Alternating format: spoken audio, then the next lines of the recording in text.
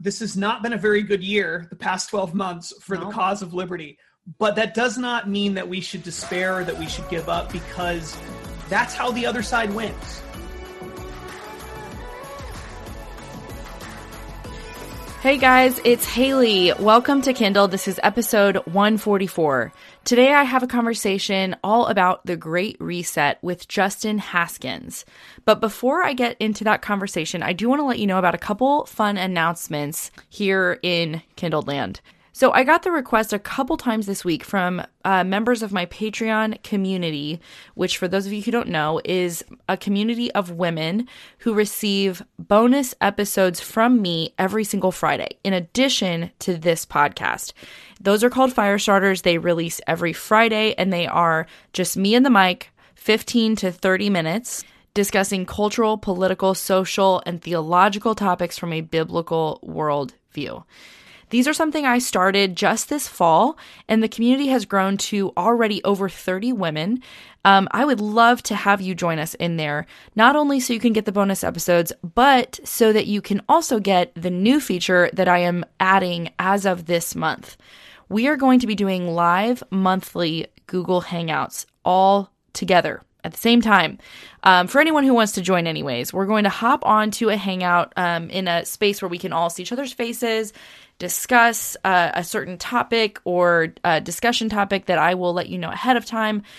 We can do some Q&A, but mostly we can just hang out and chat and get to know each other a little bit better. Because if you are anything like me, you sometimes feel isolated, even in the midst of your very full and busy life, in the way that you see the world. And you realize that you don't always have people in your life to discuss things with that you're thinking about, that you are learning about, whether it be through this podcast or others, or reading about. A lot of you are not in communities that enable you to do that. And while I never want to be a replacement for your church or you getting involved in a small group community, I realize that doesn't even, just being engaged in those places does not necessarily guarantee that you find people who are, interested in talking in that way and on that level with you.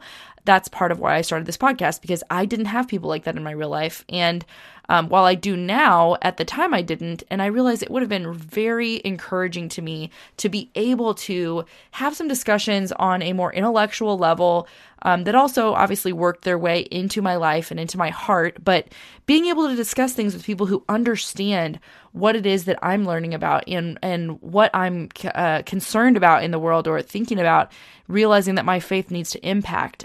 So I want to provide a space for you to do that. And the Patreon community is now going to be that place.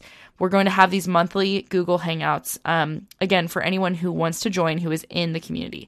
If you would like to join us, get those bonus episodes every Friday, as well as the opportunity to just spend a little bit more time with me and the other ladies who are in this community already, who have self-identified as people who really are wanting to learn how to think through tough issues that are often very controversial from a biblical worldview. This would be a great place for you to do that. You can join us at patreon.com/kindledpodcast. The last thing I want to ask you for today is to leave a review for Kindled. If you've been listening for a while and enjoying the content that I am sharing here, I would encourage you to hop over to the Apple Podcast app and scroll down on my podcast show page. Click leave a review. You could just select a number of stars and then you leave a few words about what what you appreciate about the show or why you listen, and click submit. It really will take you about 90 seconds. And if you don't have an iPhone, you can easily hop over to my Instagram profile and click the link in my profile. And I have a link there that takes you directly to the link to leave a review, and it'll open up in your browser if you don't have the podcast app. So please do that if you haven't. It just helps the show get found, and it's a really easy and free way for you to kind of help me beat the algorithms, which are forever against shows like mine. Okay, guys, that is all that I have in the way of announcements. So now I will get right into my conversation with Justin Haskins. Justin, thank you so much for joining me on Kindled. Thanks for having me. It's great to be with you. So could you tell listeners who you are and what you do? Sure. So my name is Justin Haskins. I'm the editorial director at the Heartland Institute and also the head of our Stopping Socialism project there. Heartland is a free market, national free market, pro-liberty think tank, kind of like the Heritage Foundation or the Cato Institute, except we're based in America's heartland. We're based in the Chicago suburbs, so a little bit different of a focus. We tend to focus a lot on state-specific policies across the country, not just federal policy. And we also have this huge socialism project that I've been running now for about 2 years. My focus has been pretty heavily focused on that one thing specifically.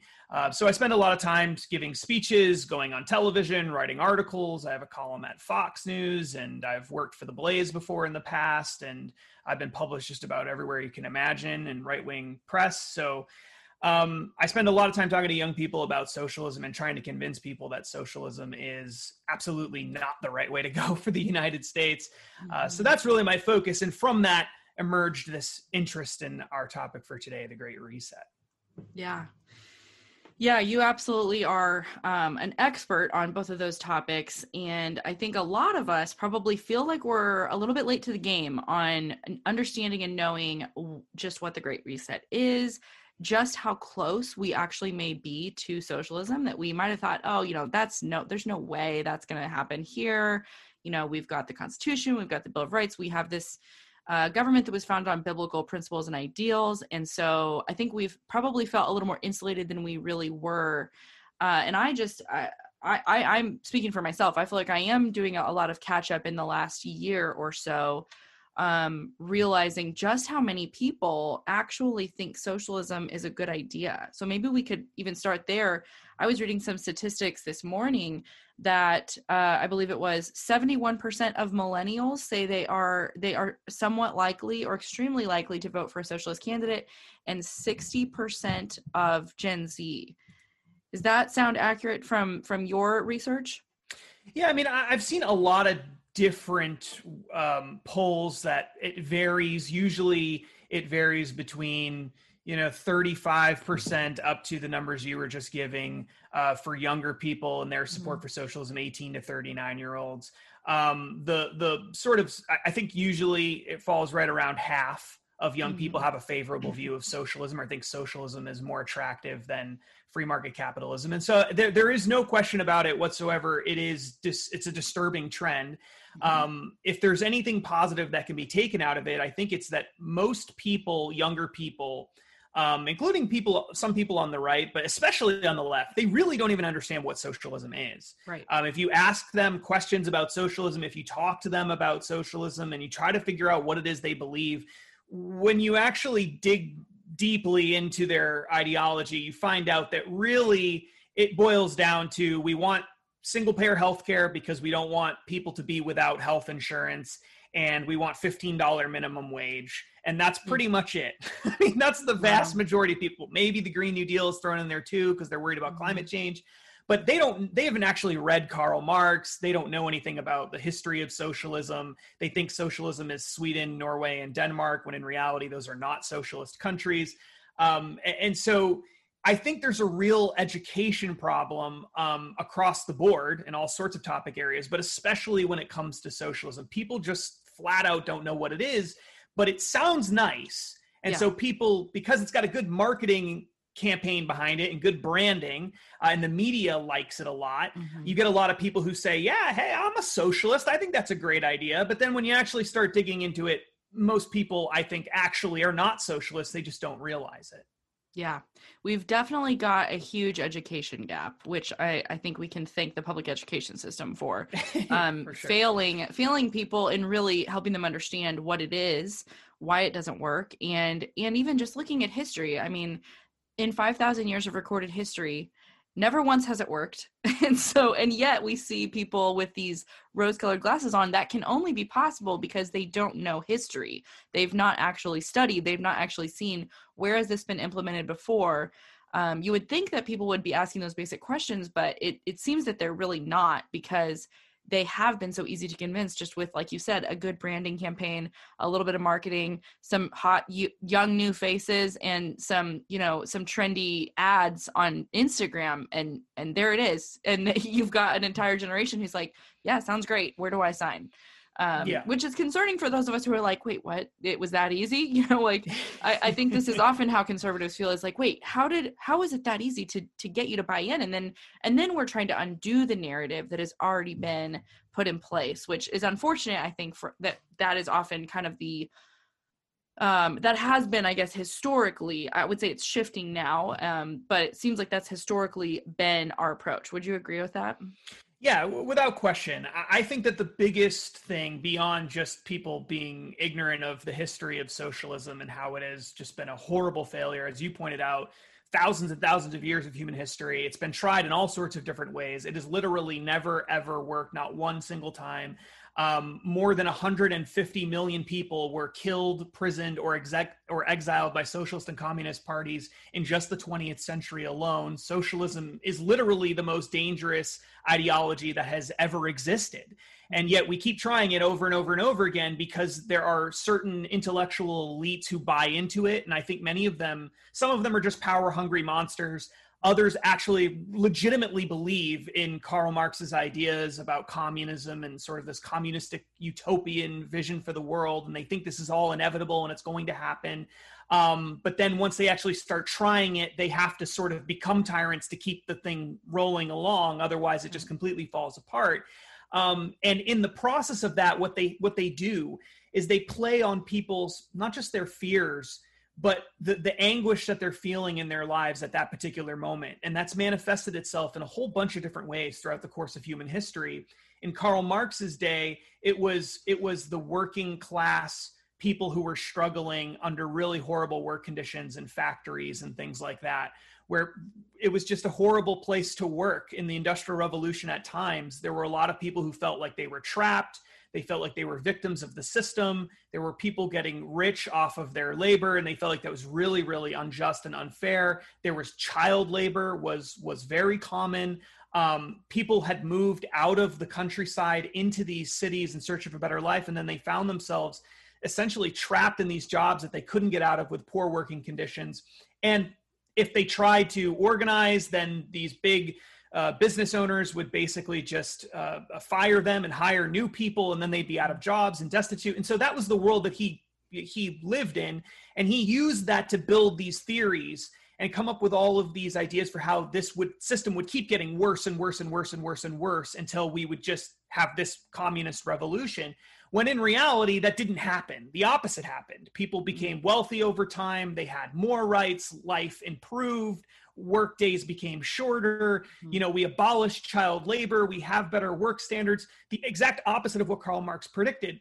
But over the course of time, new communist revolutions have emerged based on different problems for that part of society. In our world today, where people are generally, the quality of life is very good, they play on income inequality. And they say, well, yeah, maybe your life isn't as bad as it was 100 years ago. Maybe people live generally pretty well, but there's still all this suffering that exists in the world. And there are people who have lots of money. And if we had that money, then life would be so much better for all of us. And so there always will be a societal problem that socialists will be able to point to, and then they'll blame it on free markets because that's the boogeyman for everything to them, and use that to create this perpetual movement for a communist revolution until they get it, and then it collapses, and you get total tyranny and bloodshed and just absolute, or at least at the very least, an economic collapse. Mm-hmm. And then from there, you have to rebuild society again. And this pattern just continues over and over and over again across every culture, every continent, every religious group.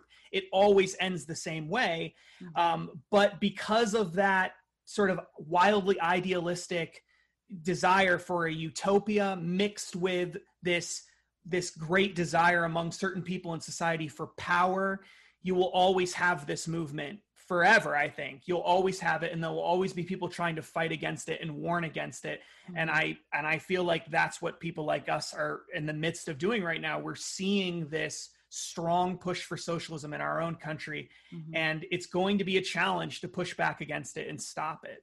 But I think we can do it. Yeah, you gave a great overview there for anyone who is not familiar with the history. And I think most people that will listen to this show will go, yeah, I know socialism's bad.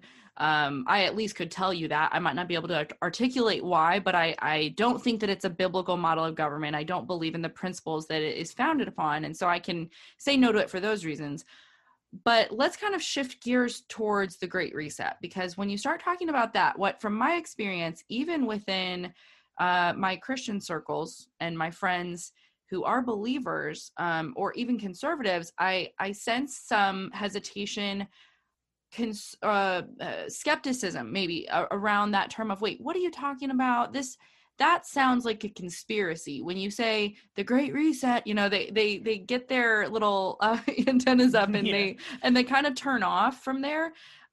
So can you talk to us about what the Great Reset is and how that is related to everything we just discussed? Right. So the Great Reset is a left-wing movement. It's not a communist movement. It's not a Marxist movement, but it is unquestionably a left-wing movement. That really the modern iteration of it began earlier in 2020, or now we're in 2021. So in mid 2020, started by this group called the World Economic Forum, which is this very powerful nonprofit based in Switzerland that does this big conference every year that you've probably heard of called Davos. And it brings together all of the world's most powerful business people. Many world leaders go to this. The United Nations is almost always involved in it in some fashion. The International Monetary Fund, etc. They all go to Davos and they meet and they discuss how to deal with social problems, usually from a left-wing perspective. But they're not anti-business. They like businesses. They just want to use the government to control businesses to pursue left-wing causes. So in the midst of the COVID pandemic, what the World Economic Forum and their allies realized was that this was what Prince Charles, who's heavily involved in all of this, called a golden opportunity to take control of the world economy and to create a reset, to push the reset button on the global economy. That's where the phrase Great Reset comes from. The Great Reset is really just a marketing slogan created by these people. It's not something that I invented or some right-wing person invented. They're the ones that came up with this term, the Great Reset, because they wanted to, in their own words, again, push the reset button on the global economy, restart capitalism, and create a completely new economic system that isn't entirely socialistic, but is definitely more in that direction. It's a system where there's really two main components to it.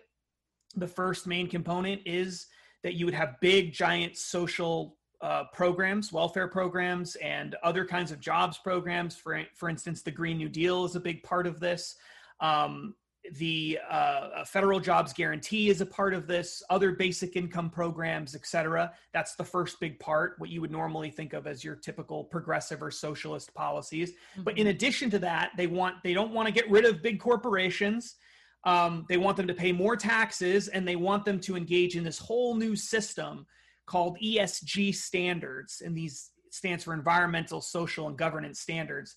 And what those are is essentially a framework for changing the way we measure companies, so that instead of looking at a company and saying, well, how good are their products and how much money do they make and how well do they pay their employees, they would look at those things, but then they would also look at how woke they are. How good are they at engaging in left-wing causes like limiting their CO2 emissions and making sure that they have enough African Americans on the board of directors, and on and on and on. So it changes the way we measure companies, so that a company that makes less money and is less efficient and makes products that are not as good as their competitors, but is a little more woke, that company will be valued higher than the company that's not engaging in these left-wing causes. And so it's a combination of those two pieces, and how they motivate companies to be engaged in that ESG system is a whole nother sort of in the weeds thing, but that's the two main components of the Great Reset. So they launched this movement in June of 2020. And over the past several months, they've gotten massive buy-in from all sorts of global leaders like Justin Trudeau in Canada, Boris Johnson in the United Kingdom. The head of the United Nations has come out in favor of it. The leader of the International Monetary Fund has come out in favor of it. There's strong connections to Joe Biden. John Kerry, who's the incoming climate czar for the Biden administration, has spoken numerous times in favor of it and has openly said that Joe Biden is going to support this, that it's going to happen, that it's already started. So this movement is happening. It is real. It isn't a conspiracy theory. It sounds like a conspiracy theory, of course, because, it's this cabal of these international elites and bankers and other people at the World Economic Forum sort of creating a new world order. But that's legitimately what they're calling for. And there is a mountain of quotes that show them in their own words demanding these kinds of things. And if people just take the time to read the quotes, go through the evidence, they'll see that's exactly what they're trying to do. Okay, so playing devil's advocate or just voicing some of the concerns I've heard when I bring this up and say, this is real, it's not a conspiracy. Okay, but the Democratic Party is not as extreme as those extremists that you've kind of named, the AOCs, the Bernies, the John Kerrys, the Kamala Harrises. The bulk of the Democratic Party is not that extreme. So I just don't see how you could pull that off. How are you proposing that they're going to pull this off when most of them are not really as extreme as those on the furthest left? Right. Well, interestingly, I think that that's always been true of left-wing movements. I think that many of the people who are just sort of your average Jane or average Joe walking down the street doesn't necessarily buy into everything that the left is calling for. But at the end of the day, they're putting those people into positions of power who are making decisions. Right. And the government, based on what we saw in the election in November, the government is going to be run by people who overwhelmingly support most of these ideas. Right. The Senate is going to be controlled by the Democrats. The House is still controlled by the Democrats. Joe Biden and Kamala Harris, I think, is just a flat out socialist, are going to be in the White House. And these people have all signed up for it to varying degrees. So it is going to happen. And then the other thing that I think is important for people to understand is that a lot of this has already started to happen. And Republicans have actually gone along with some of this stuff as well. For example, it used to be unthinkable, absolutely unimaginable, that the federal government of the United States of America could print several $trillion more than it has, spend several $trillion more than it has in a single year. That was unthinkable several years ago. Barack Obama once said that the debt that George W. Bush amassed was so large it was unpatriotic. Okay, and that was a tiny little fraction of what they're spending now every year under both Republicans and Democrats. And that's a big part of this, because if you can spend an infinite amount of money, and that is part of the Great Reset, this idea that we can just print as much money as we need basically to pay for anything we're doing, as long as you control your own currency. If you have that kind of power, then you could do basically anything. And you don't even need to pass a law in some cases to do that. The Federal Reserve can just print this money and distribute it to people. And so we're already seeing that happen under Republicans. And we're about to send $2,000 checks potentially to people who didn't even lose their jobs. I mean, that's the kind of thing we're talking about now. So this is happening. This used to be crazy. Now it's just mainstream. You're crazy if you don't support free $2,000 checks, sending that out to people and spending trillions of dollars more than you have. Right. So while I do think regular people still don't necessarily buy into a lot of this stuff, they don't want the World Economic Forum and United Nations and all of these big international elites controlling the economy, resetting the economy, engaging these kinds of activities. I totally believe that that's true. They're putting people into place who do want that and who are engaging in those actions. Yeah. And so it seems unavoidable that that's where we're headed. I got to interrupt this episode real quick to let you know one more way I might be able to help you.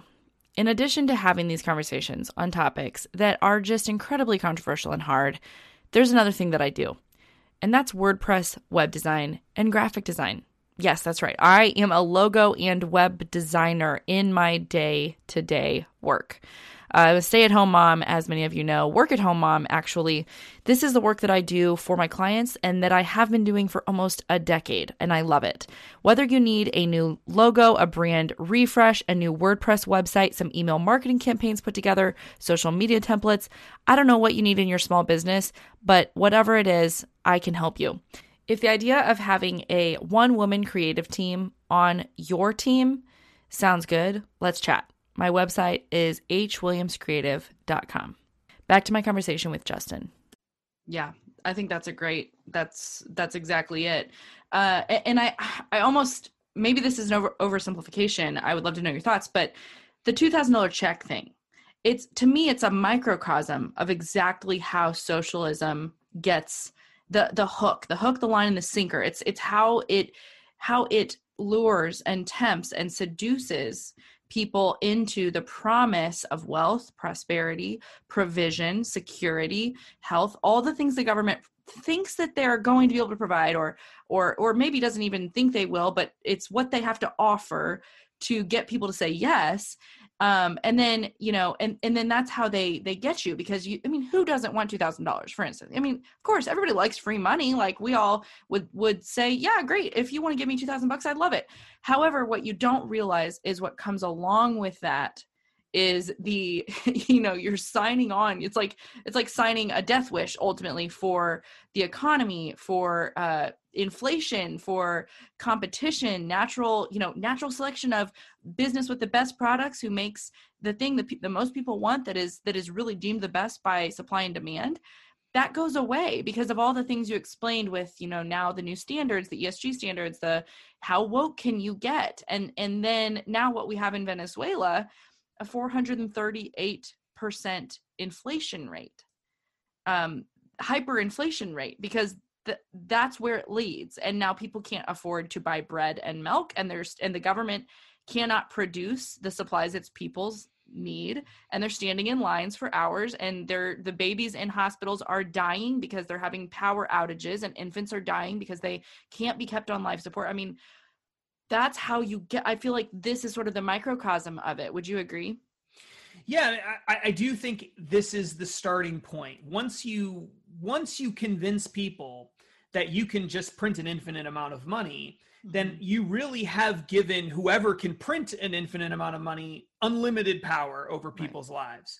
And a lot of people tend to think of government power as sort of this, well, are they going to come and confiscate my land? Are they going to confiscate my property? Are they throwing people in prison? That's all part of it. But in the modern world, you don't need to confiscate someone's land or take their business or throw them in prison in order to control them. All you need to do is print lots of money and then give it to only the people who believe the things that you believe, and not to everyone else. And if you just give the money to the people you like and not to everyone else, then those people will go out of business. Those people will become economically dependent on you. They will have no options and no choice in life. They will be forced to vote for politicians that continue to expand the power of government, because they'll be dependent on them for that. And it won't matter anymore whether or not it's good for the economy or not good for the economy, because people are become so dependent and so desperate on the money that they have no choice but to go along with it anyway. And we've seen this sort of cycle of government creating economic conditions that lead to economic crises, and then that exacerbating by them creating more crises in order to fix the crisis that they just created. So, for example, this is what happened in the 2000s when you had the tech bubble burst, and the Federal Reserve came out and decided that they were going to pump lots of cheap money into the economy by keeping interest rates low. And so it was very easy to get money. It's very easy to get loans in the 2000s, to buy a house, to buy a second house, to buy a third house. And people were getting all these houses they had no business getting. Then this created a massive bubble in the real estate market, and that led to a gigantic financial collapse in 2008, which then caused the Obama administration to come in, and the Bush administration at the end of that as well, to print lots more money and to keep interest rates really low, to get people to lend more money so that they could prop all these markets back up again in order to try to keep things from a total collapse.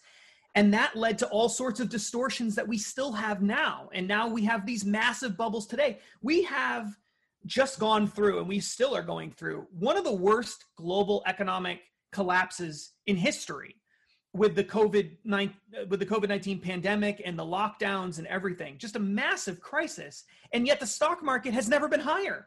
Why? Why is that? I mean, does anyone really think the economy is in great shape? No. Why is the stock market so high? Why are real estate prices still high? The reason for that is because the government is printing money and pumping it into these marketplaces and creating massive inflation in these areas. They're creating a bubble that's going to pop. And when it pops, we're going to have another crisis, and that's going to require more government action, and on and on and on we go. And in countries that have done this before, you either get massive hyperinflation that leads to huge problems with poverty and often with tyranny and other things, or you get stagnation where there's just no economic growth for decades. And we've actually seen this in Japan. Japan is actually the model for this. Most Americans know nothing about Japan. And so they don't understand the story of this, but Japan has actually more debt than the United States as a percentage of GDP. They have tons and tons of debt. They're one of the most indebted nations in the world. They've followed a very similar pattern to this, where they've constantly been printing more and more money and pumping it into the economy. They've been doing this forever. Japan's GDP is the measure that basically all economists use to determine how large an economy is getting, how much it's growing from year to year. Japan's GDP has not grown at all since the 1990s. It's actually the same as it was 25, 30 years ago. It's not growing. The reason for that, the primary reason for that, is because they're following this ridiculously insane path that the United States is now on, where you're just printing lots of money, inflating the economy. It's not real economic growth. It leads to crashes, and then you got to rebuild it.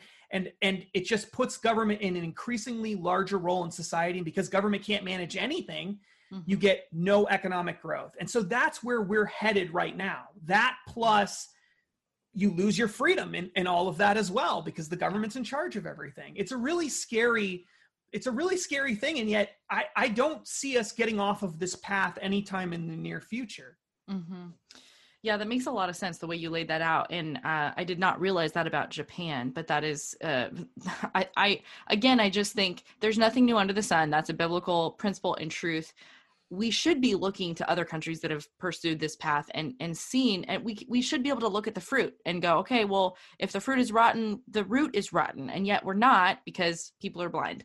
But as far as COVID-19, because you just mentioned losing freedoms, tyranny, I think a lot of us had our eyes opened to just how powerful the government is when it comes to our individual liberties and freedoms, and just how quickly on a dime things can shift in the face of a crisis, quote unquote. Now, I know a lot of people have a lot of different ideas about what COVID-19 is. I don't think most people are arguing it's not real or it's a hoax. We know it's a real virus. However, they're skeptical about the source of it and whether it was basically used as a mechanism to cause all of this to kind of start churning and getting into play. What are your thoughts on that? Right. So this is one of those areas where I think you are getting lots of people who talk about the Great Reset and do have some conspiracy theories that I don't buy into that are related to this. There are a lot of people who believe that in order to usher in this new resetting of the whole global economy, that the COVID-19 pandemic was deliberately created in order to make that happen. In reality, what I think happened, and again, there's very few people on the face of the planet, I'm not necessarily proud of this, but there's very few people on the face of the planet who have read more Great Reset stuff than I have and have followed it as closely as I have. I have seen no evidence to suggest that that is what happened. But what is far more likely to have occurred is that for many years, people on the left have been preparing for something like this. It could have been this. It could have been some other kind of pandemic. It could have been global warming has been a big part of all of this, where they're waiting for this big crisis that gives them that golden opportunity to make these wholesale changes that ordinarily would not be considered for even a moment by regular people. They just would never allow it politically, especially in a country like the United States, where we have this long tradition of somewhat free markets and with personal liberty. And when the COVID-19 pandemic initially hit, I think at first governments were it was just a cover your butt sort of thing, right? And that's how politicians often act. They didn't know how dangerous it was going to be. Some people were out there saying that 1 million or more people were going to die just in the United States, no matter what they did, no matter how severe of lockdowns they had. And so I think a lot of politicians initially just wanted to shut everything down because they were so afraid that this could get wildly out of control and that people would be dying everywhere. And that hospitals would be completely overrun by it and wouldn't be able to handle all of these new cases and patients.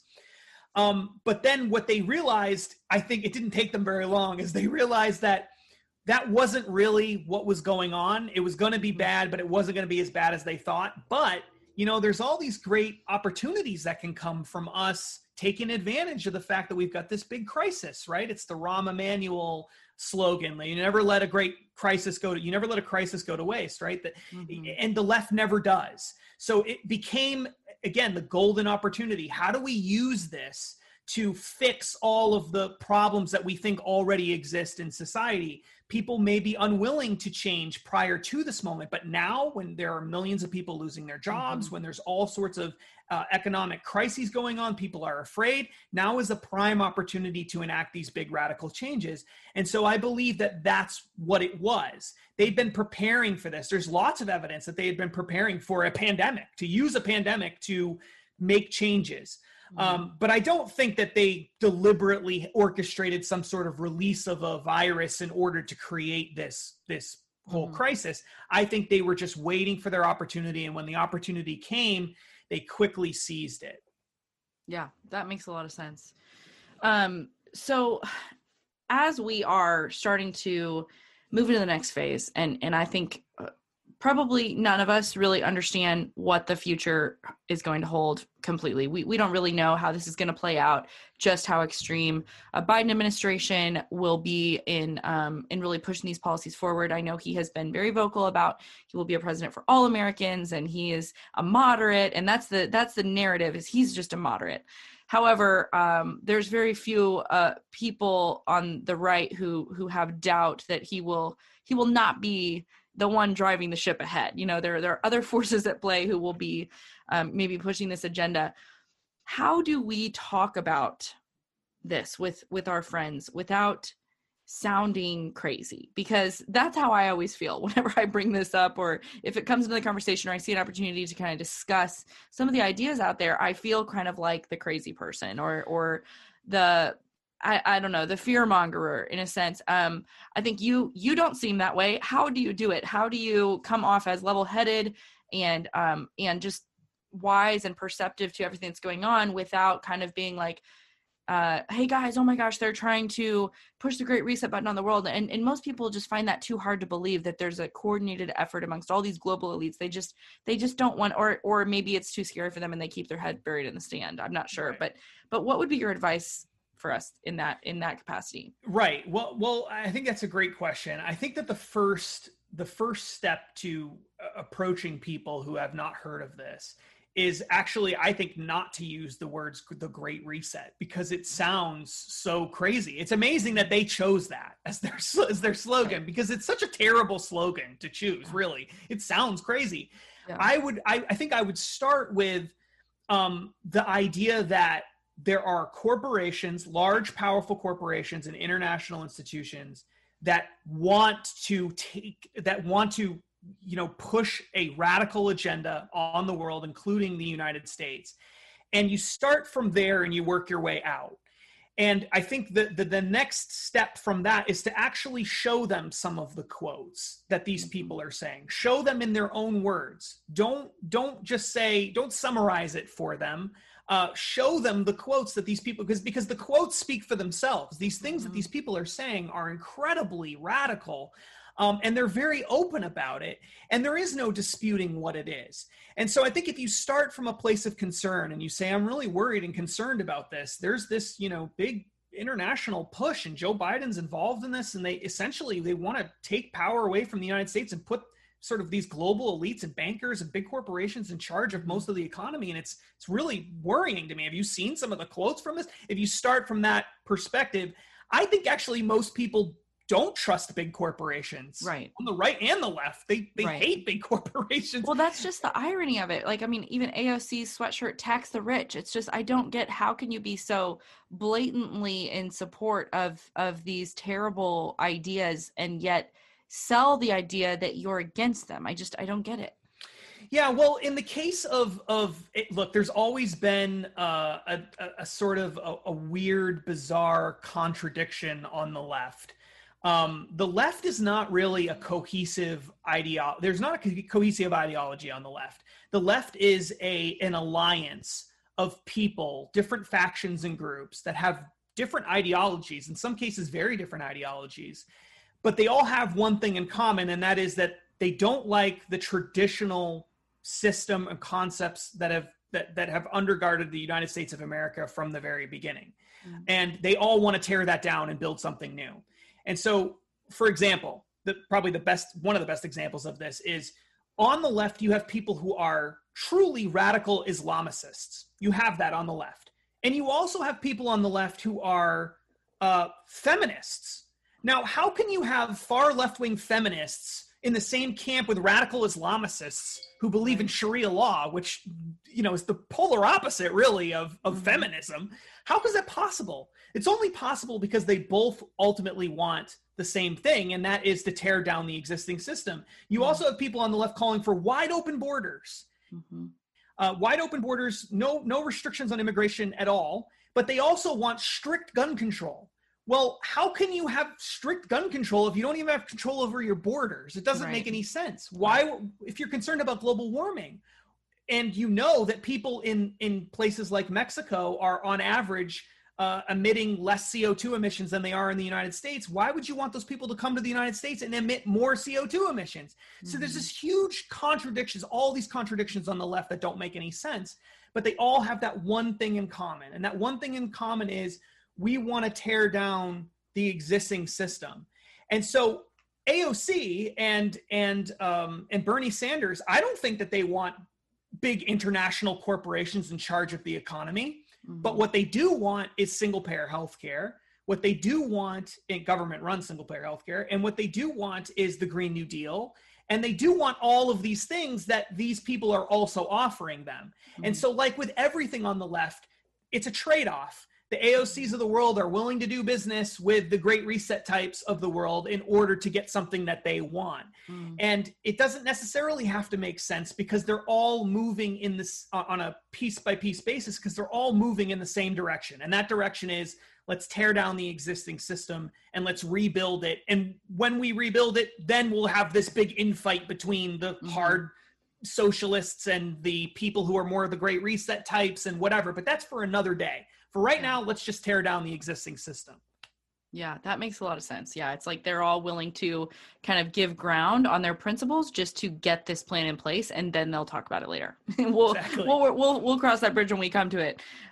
So that's good advice. I think that I would see that has held true in the conversations I've had. That's where I see the most of the wide-eyed response that is a little concerned, maybe more about me than what I'm talking about when I say the Great Reset. So perhaps just leave that term out of it and describe what's actually happening with the corporations, because most people don't have a hard time doubting or believing that corporations are greedy and want more market share. That's not hard to imagine. So just take that and then understand how elites are leveraging that really for their own gain. What do we do from here? I mean, I feel particularly powerless other than having this podcast and spreading the truth and doing some education around what these concepts really are. Is there anything else we can do? I mean, is it just on a one-to-one basis having conversations, or what do you feel is the best way for us as believers and as people who see kind of what is happening to our country? What's the best way to respond? Well, I mean, I think I'm a big believer in if you're speaking to someone who is a Christian, especially, that I think it's important for people who are religious people, but especially Christians, to talk to other Christians about how really unchristian the left is. And I don't mean abortion, and I don't mean necessarily any specific policy proposal in particular, but the whole concept that undergirds everything that exists on the left, every idea on the left, is fundamentally in total opposition to Christian teaching. Mm-hmm.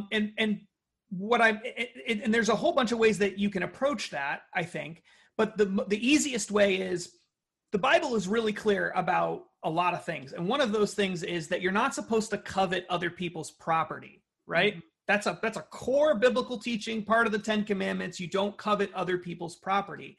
You don't engage in envy and in greed and in lust over other people's possessions. You don't do that. And yet everything on the left is based on that, because everything that they do, when they say you're not paying your fair share, what do they mean by that? What they mean by that is, look at those people over there. They have too much wealth. We should take it from them. How is that not coveting? That is coveting, of course. When you have people talking about, because there are a lot of people on the left who talk about, well, Jesus would have been basically a liberal or even a socialist if he were alive today, because he's all about compassion and love and taking care of other people and helping the poor and all of that. Mm-hmm. But how? Through voluntary action, not through a gunpoint, not by sending, the police to your house to take your property away or take you away because you refuse to pay your taxes. That's not, I don't see that anywhere in Scripture. So fundamentally, when you're talking to other Christians, I think it's important for everyone to understand that all of us, all Christian people, I think, especially in America, could be more generous. We could be more giving. We could do more in our own lives to help other people voluntarily. But if you are engaging in political activities that require forcing other people to violate their personal religious beliefs, to violate their property rights, to seize their property from them in some fashion, including their money, then you're not engaging, you're actually violating biblical commands by doing that. And then the other thing that the other way that I would approach that similar kind of argument is that when Jesus' disciples asked him what the most important commandment was, he said that you have to love God with all your heart and all your soul and all your mind. That was the first thing. And then he said the second thing is that you should love your neighbor as yourself. Now, it's not love some of your neighbors as yourself. It's presumably you love all of your neighbors as yourself.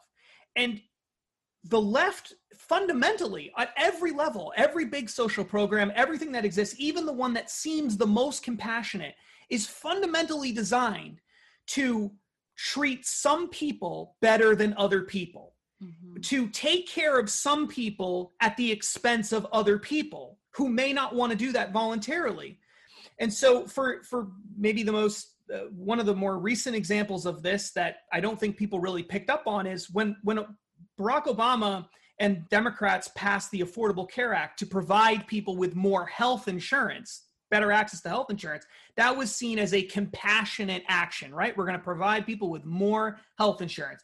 But how do you do that? You do that by taking people's money from them, which is not loving those people, forcing them to pay more money, and therefore they have lost out on opportunities to take care of themselves and their family members.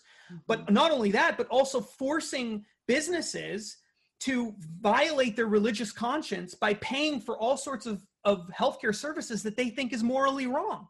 And they actually went to court and sued Roman Catholic nuns to try to force them to pay for abortifacients and contraception, which is in violation of their religious beliefs, for employees. Because why? Because they said it was good for those employees. Well, but good for those employees at the expense, and I don't think it is, by the way, but good for those employees at the expense of who? Of the nuns' religious beliefs, right? So are you really loving those nuns by doing that? Are you loving other devout Protestant Christians or other people who are not even religious at all, but just think, I don't want to pay for people's contraception or I don't want to pay for people's abortions? Are you really loving those people when you force them to do something that is in deep violation of their beliefs? Right. No, you're not. And the left, every leftist program operates the exact same way. It's, I love these people, so therefore I'm going to do something bad to you. That's not love. That's not, at least not everyone. And therefore it totally is in complete contradiction to Christian teachings. And I think if we could just get at least all Christians to understand that, that would be a step in the right direction. It's much harder to make moral arguments with people who don't believe in objective moral standards, which is so many people in our society. But at the very least, we should be able to win over the people who do believe in those concepts. Right. Yeah, and as you were talking, I thought about this, that verse that you referenced, the full quotation is love your neighbor as yourself, as you said. There is a church in my area that is very liberal. It's a United Methodist church. They have printed off these signs that say love your neighbor.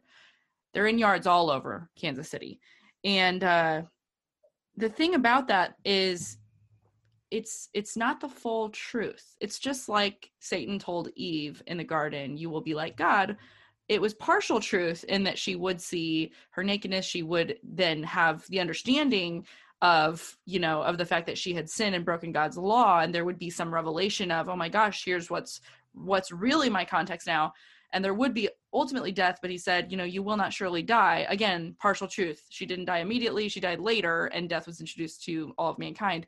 But love your neighbor. If you leave off the as yourself part, you're going to do exactly what you just described, which is you decide what love is for that person. But Jesus said to love your neighbor as yourself. Would you ever force yourself to do something that violates your own conscience? Would you, for your own better good or greater good, do something that violates your own conscience? No, of course you wouldn't, because it's inconsistent, and no man actually does that. And we have the law of God written on our hearts. We have our consciences that are actually informed by his moral law. And so we don't go against what is in our own conscience. So we shouldn't make other people do that as well, which is exactly what you described. So even just that, if you leave off those two words as yourself, you leave off the way that Jesus says to love people, not just according to any arbitrary standard that is set, but as you love yourself, which is you adhere to what you are guided by internally in your own beliefs, your own framework, your own worldview. Allow other people to do the same. That's it.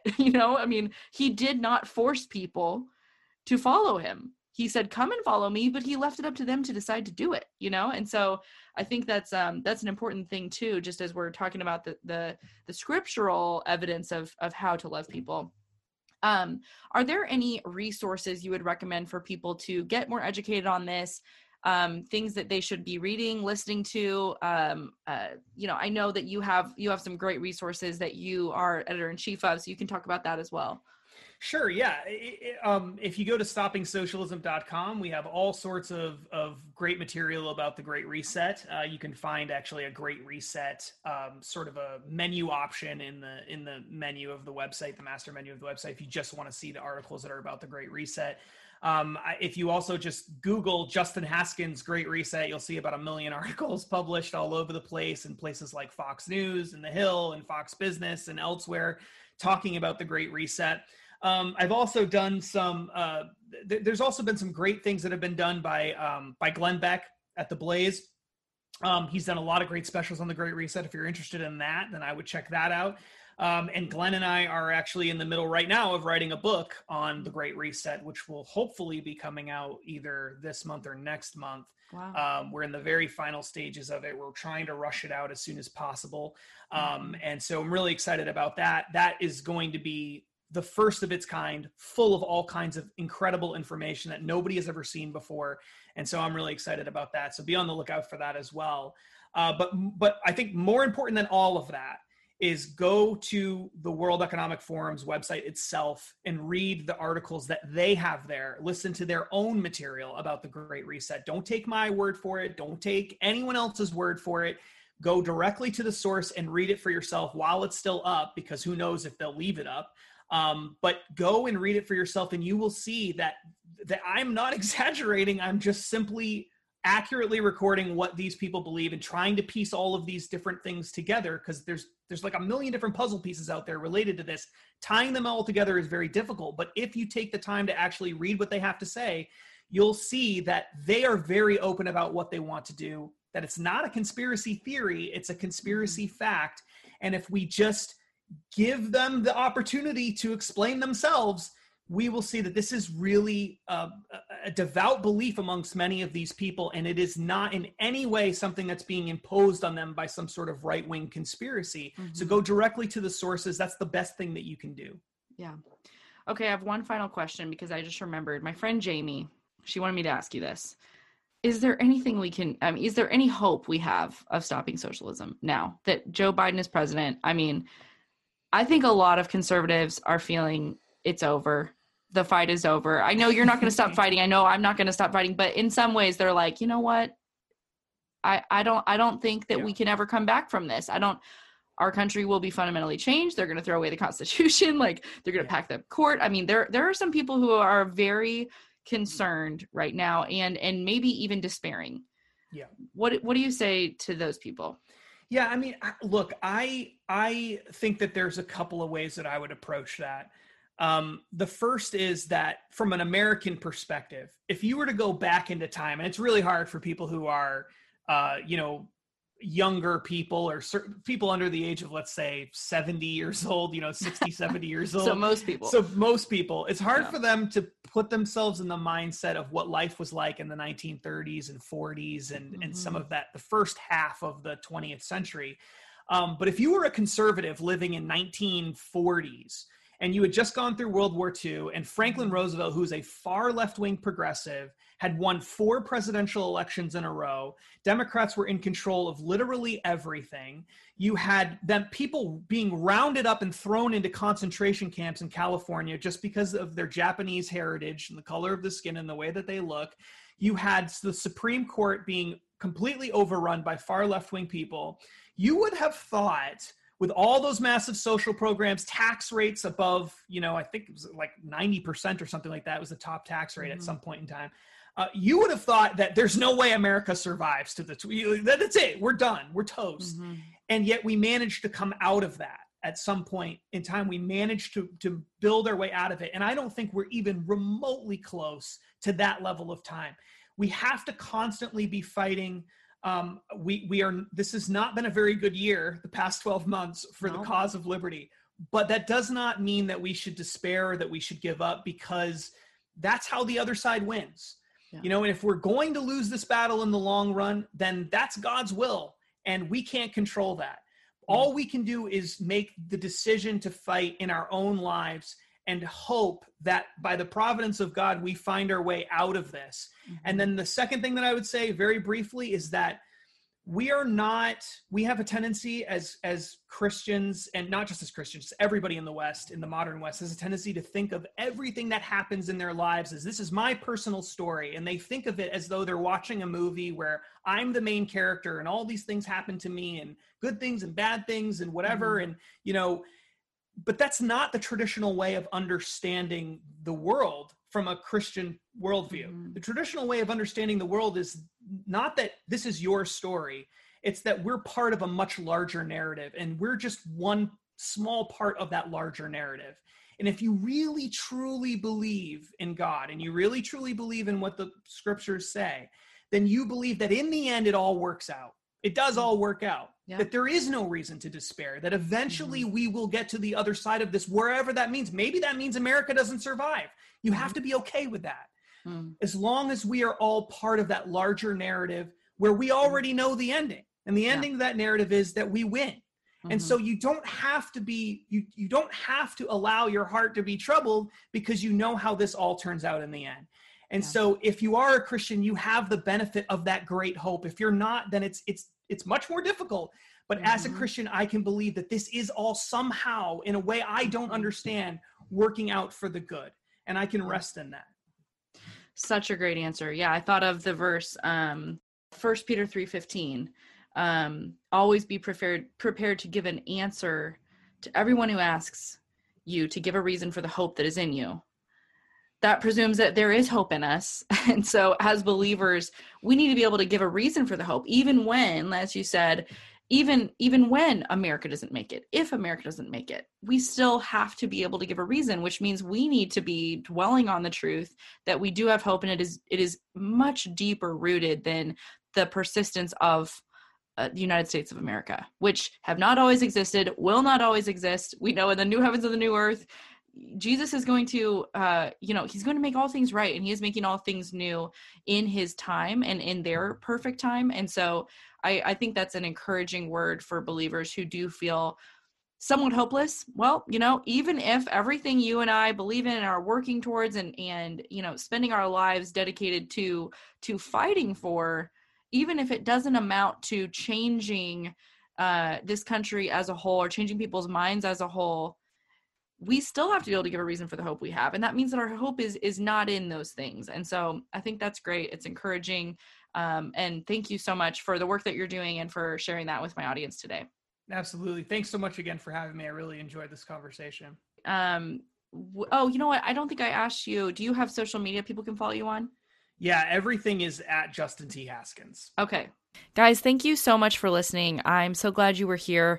And if you're confused, I forgot to mention at the beginning, but if you're confused about why this is airing today and not next week, I kind of reneged on my plan to publish every other week. I could not get it out of my head that stuff is happening fast. The news cycle is, obviously 24 hours, but there's just so much going on in the world around us. If I really only published every 2 weeks, I feel that would not be enough of a pace to keep up with the content that I'm even creating right now. So I'm going to continue to publish every week. However, with the caveat that there may be a week here and there that I take off if I have a lot going on in my business, in my personal life. As many of you know, I own a web design and branding, graphic design business. And so that is a place that I have to be a lot of times. And so I will just ask for your grace if there is a week where I do not publish. That's why, because I just am busy in wife, mom, and web world. But my plan is to continue to publish every single week. All right. So we're going to just stay the course. I felt like this is not the time to let up the gas. This is the time to continue to plow ahead. However, I will need a little extra grace if I do not make it 100% of the weeks to publish on a Monday. However, I will, and for sure I guarantee that I will be publishing every Friday over on Firestarters. So if you want to have that every single week, for sure, join us over there. Otherwise, I will see you next Monday here on Kindled. All right, guys, have a great week.